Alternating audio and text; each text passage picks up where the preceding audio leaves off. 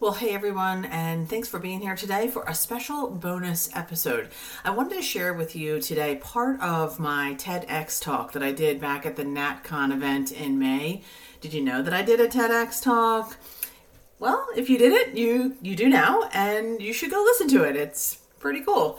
So in that talk, I talk about the truth about the lies we believe. So very often there are things that are holding us back. There are these beliefs about ourselves and things that people have told us that then we've incorporated in our lives that we believe that are not true. And what I share in the talk is a little bit about my experience. I don't share the whole talk with you today. This is just a quick clip of it. Prior to where the episode starts, I share the big story that kind of leads up to the ending of my active addiction time period and then into treatment. So if you go listen to the whole talk, you'll get, the whole experience. But I wanted to just share with you this part and really emphasize that maybe these aren't the exact ones that you have, but there's usually some variation of all 5 of these for most women that at least I've worked with, and most of us that are in recovery. So I want you to pay close attention to them, and as you're listening to them, sort of see if you can integrate that into your world. Like begin to think about experiences or periods of time or beliefs that you have or that people have placed on you that kind of fit into this model. And then what we do in my program and my work is to really begin to unpack them. And that's exactly what happens in the Thriving and Long-Term Recovery program. And I'm going to be sharing a lot more about that next week. If you're not registered for the free workshop series that starts on Monday, I really recommend that you do so. And I would also encourage you to invite a friend. If you have a woman that's in recovery that you know, just send the link to her. It's so easy. It's completely free. We're going to have a couple days together. We're only going to spend about maybe 30, 45 minutes together. And then of course we'll be communicating in between. I'll be answering questions and kind of fielding any concerns that come up. But I want that time together to be able to highlight what it's like after that first year of sobriety and why it's different than early recovery, right? We have sort of special needs when it comes to this phase of our journey. And that is exactly the sweet spot where I love to meet women. That's why I built the new Thriving and Long-Term Recovery program, because I want to be able to share how we're unique.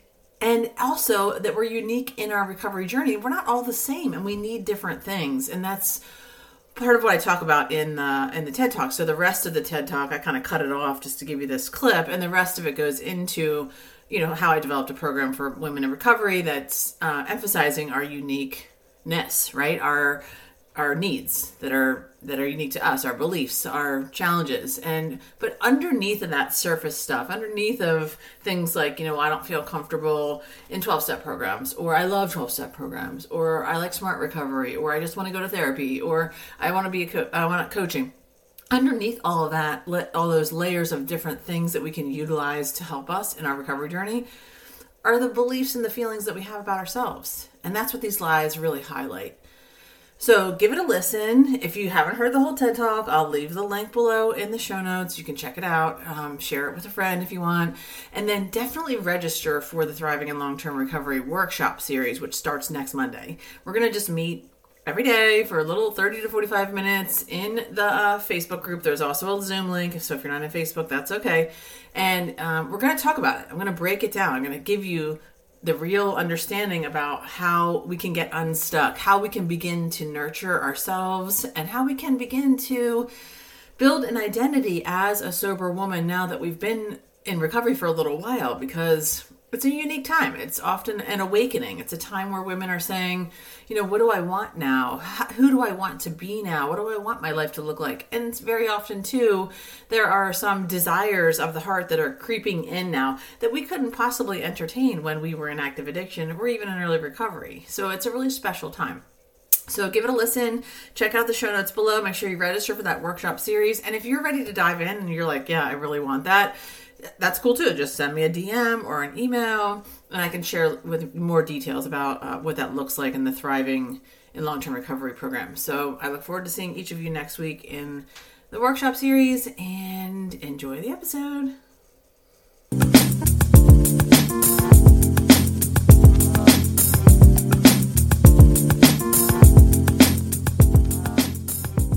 Hello, and welcome to the Confident Sober Women podcast. I'm your guide, Shelby John. I'm the mother of 3, wife to 1, and sober since July 1st, 2002. As sober women, we have something huge in common. And when we share our lives and our stories with each other, we feel that sense of belonging and connection, so we know we are no longer alone. In this podcast, you will hear real-life talk about building confidence and transforming your life beyond recovery.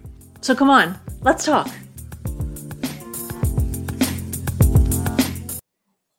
And it started with seeing the truth about the lies I believed. And as it turns out, they're the same lies that most women believe about themselves. And that's when I realized that recovery is not a one-size-fits-all experience. Lasting recovery starts with identifying the lies you believe. And in my professional experience, there are 5 lies most women believe about themselves. Lie number 1, I'm not good enough. When I was 5 years old, my biological father left our family. I can remember him kneeling down, looking at me through those dark-rimmed glasses, his forehead glowing where the hairline had receded. He looked like a giant. In that moment, he changed the trajectory of my life with a trauma that forged the path for so many of the lies I believed about myself for decades. He said he was going to my grandmother's house to chop wood, and he never came back. I felt abandoned, not good enough for even my own father. He remarried, had 2 sons, and left my sister and I behind. We would call, but he would not pick up. We would visit, but he was never around. The abandonment by my biological father created the trauma neuropathway that I was not enough, not worthy of his love. And I can't help but wonder if it's because his other 2 children were boys. Lie number 2, I have to put other people's needs first. Women are taught to put their needs to the side and take care of everybody else before they ever even think about taking care of themselves. We have to be all things to everyone and have a toned body and a positive attitude. Your husband, kids, even your job come before your needs. We think self-care is selfish. But what's the first thing they tell you when you get on an airplane? If the oxygen mask drops, put your mask on first and then help your loved ones. Ladies, I want you to listen to the flight attendant. Lie number 3, feelings are weakness. When I was a young mom, I wanted to share what I thought were common struggles in raising young children. But whenever I did, all I got were glassy-eyed stares in return. Some moms even said, "No, that's never happened to me," or "Gosh, I can't relate to that." And that just reinforced the perception that my life was not in order, that I was a big hot mess, and that most women were doing all of this much better than me. What I learned was, we don't say things like that here. But behind closed doors, they lived the reality of their own lives, which was likely much different than what they showed in the preschool drop-off line. Line number 4, that's a woman's job. When you were growing up, you might have heard things like, "You can't do that because you're a girl," or "That's a boy's job." We see this in sports, corporate America, and in regular families doing ordinary things like washing dishes, laundry, or chopping wood. We make these gender identifications regarding men and women based on the belief of the lies that women can't, won't, or don't like certain things.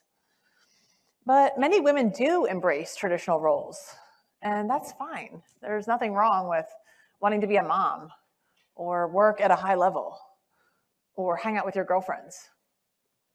Where the lie derails you is when people tell you what you can or should do based on your gender and you believe it. And line number 5, I don't have a choice. Women will stay in bad marriages, unfulfilling jobs, and toxic relationships because they believe they don't have a choice. Not true. We always have a choice in how we respond. We always have a choice in how we show up. No matter what your life circumstances, you always have a choice. The lies are like quicksand.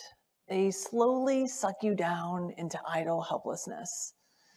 They keep you stuck on the couch, scrolling through social media and sending emojis off to people you don't even know and calling it emotional connection.